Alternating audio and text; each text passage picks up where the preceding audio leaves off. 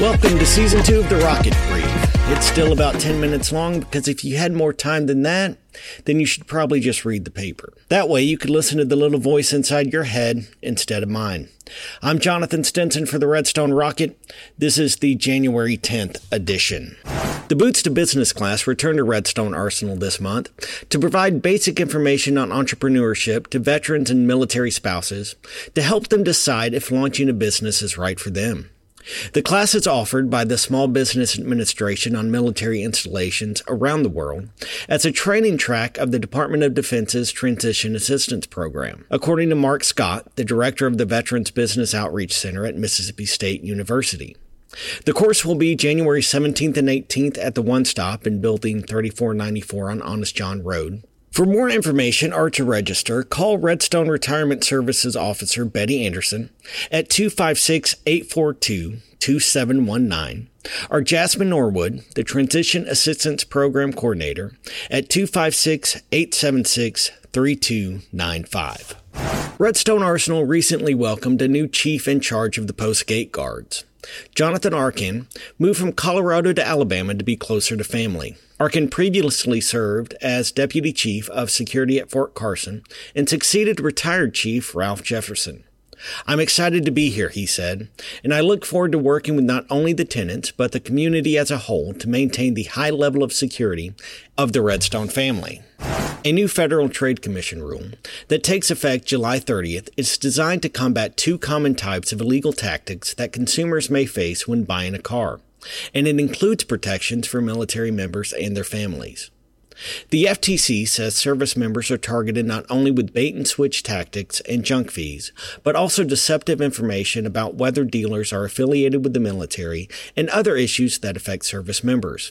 The Combating Auto Retail Scams, or CARS rule, prohibits dealers from using bait-and-switch claims to lure vehicle buyers to the lot, including claims about the cost of a car or the terms of financing, the availability of any discounts or rebates, and the actual availability of the vehicles being advertised. It also tackles hidden junk fees, the charges that are buried in lengthy contracts that consumers never agreed to pay. Whooping and sandhill cranes have descended on Wheeler National Wildlife Refuge as part of the bird's annual migration, just in time for the Festival of the Cranes. The event is put on by Friends of Wheeler National Wildlife in partnership with various community partners in downtown Decatur. It will take place January 12th through the 14th. Bird watching and bird walks will occur at the refuge's visitor center area, while children's activities, concerts, art shows, workshops, special speakers, and presentations will take place at various venues in downtown Decatur. The refuge encompasses 35,000 acres, with more than 4,000 acres falling within the boundaries of Redstone Arsenal and NASA's Marshall Space Flight Center. The City of Huntsville and Huntsville Police have kicked off a 6-month education campaign on the new ordinance prohibiting motorists from handling a cell phone or other wireless telecommunication devices while driving within the city limits. Redstone Arsenal, like other Department of Defense installations, has its own regulations. The Huntsville City Council passed the amended law in October that treats a handheld device violation as a primary offense. Under the city's previous ordinance, police officers needed another reason, such as failing to signal or wear a seatbelt, to stop a driver and issue a citation for distracted driving. Through June 30th, the education campaign will include a mix of online and social media outreach, print materials, digital signage and billboards, videos, blogs, and in-person events. After the campaign ends, motorists who violate the ordinance may be issued a citation and required to pay the following fines within a 24-month period: $50 for the first conviction, $100 for the second conviction, and $150 for a third conviction and/or community service. More than 40 people gathered at Redstone Arsenal December 5th and 6th, with another 40 attending virtually for a programmatic review of the Corps of Engineers Energy Resilience and Conservation Investment Program, a subsection of the Department of Defense-wide military construction program. The program specifically funds projects saving energy and water, reducing energy costs, and improving energy resilience and security for federal and military stakeholders. The United States delivered 2 new AH-64E version 6 Apache Guardian attack helicopters to the Royal Netherlands Air Force on December 7th. The Netherlands has a total of 28 Apaches on order. Final delivery of the upgraded aircraft is scheduled to take place in 2025.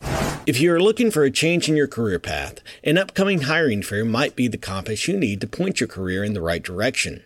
The Garrison will be holding a public hiring event Wednesday, January 31st from 9 a.m. to 2 p.m. at the Ulista Building, located at 8600 Advanced Gateway in Huntsville.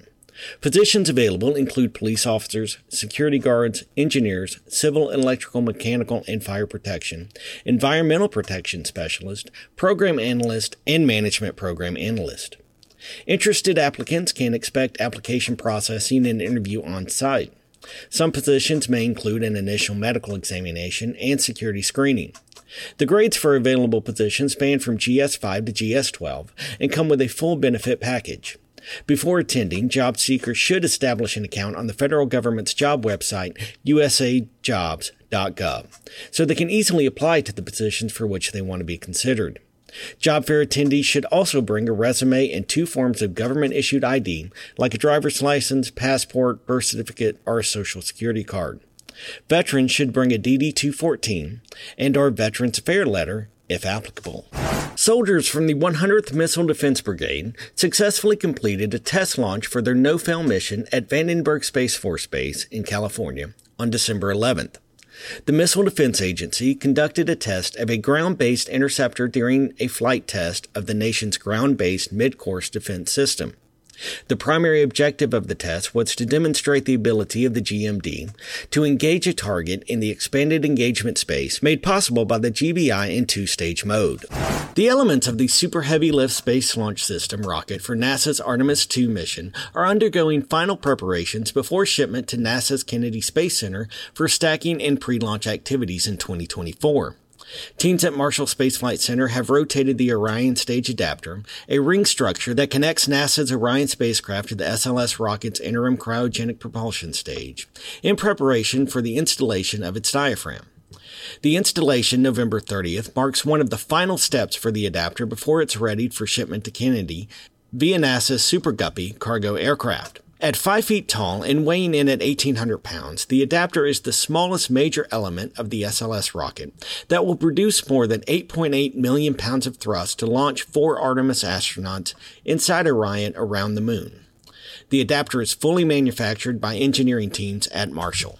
That does it for this week's Rocket Brief. You can find all of those stories and more inside the Redstone Rocket on newsstands now, or visit us online at www.theredstonerocket.com. We'll see you next week.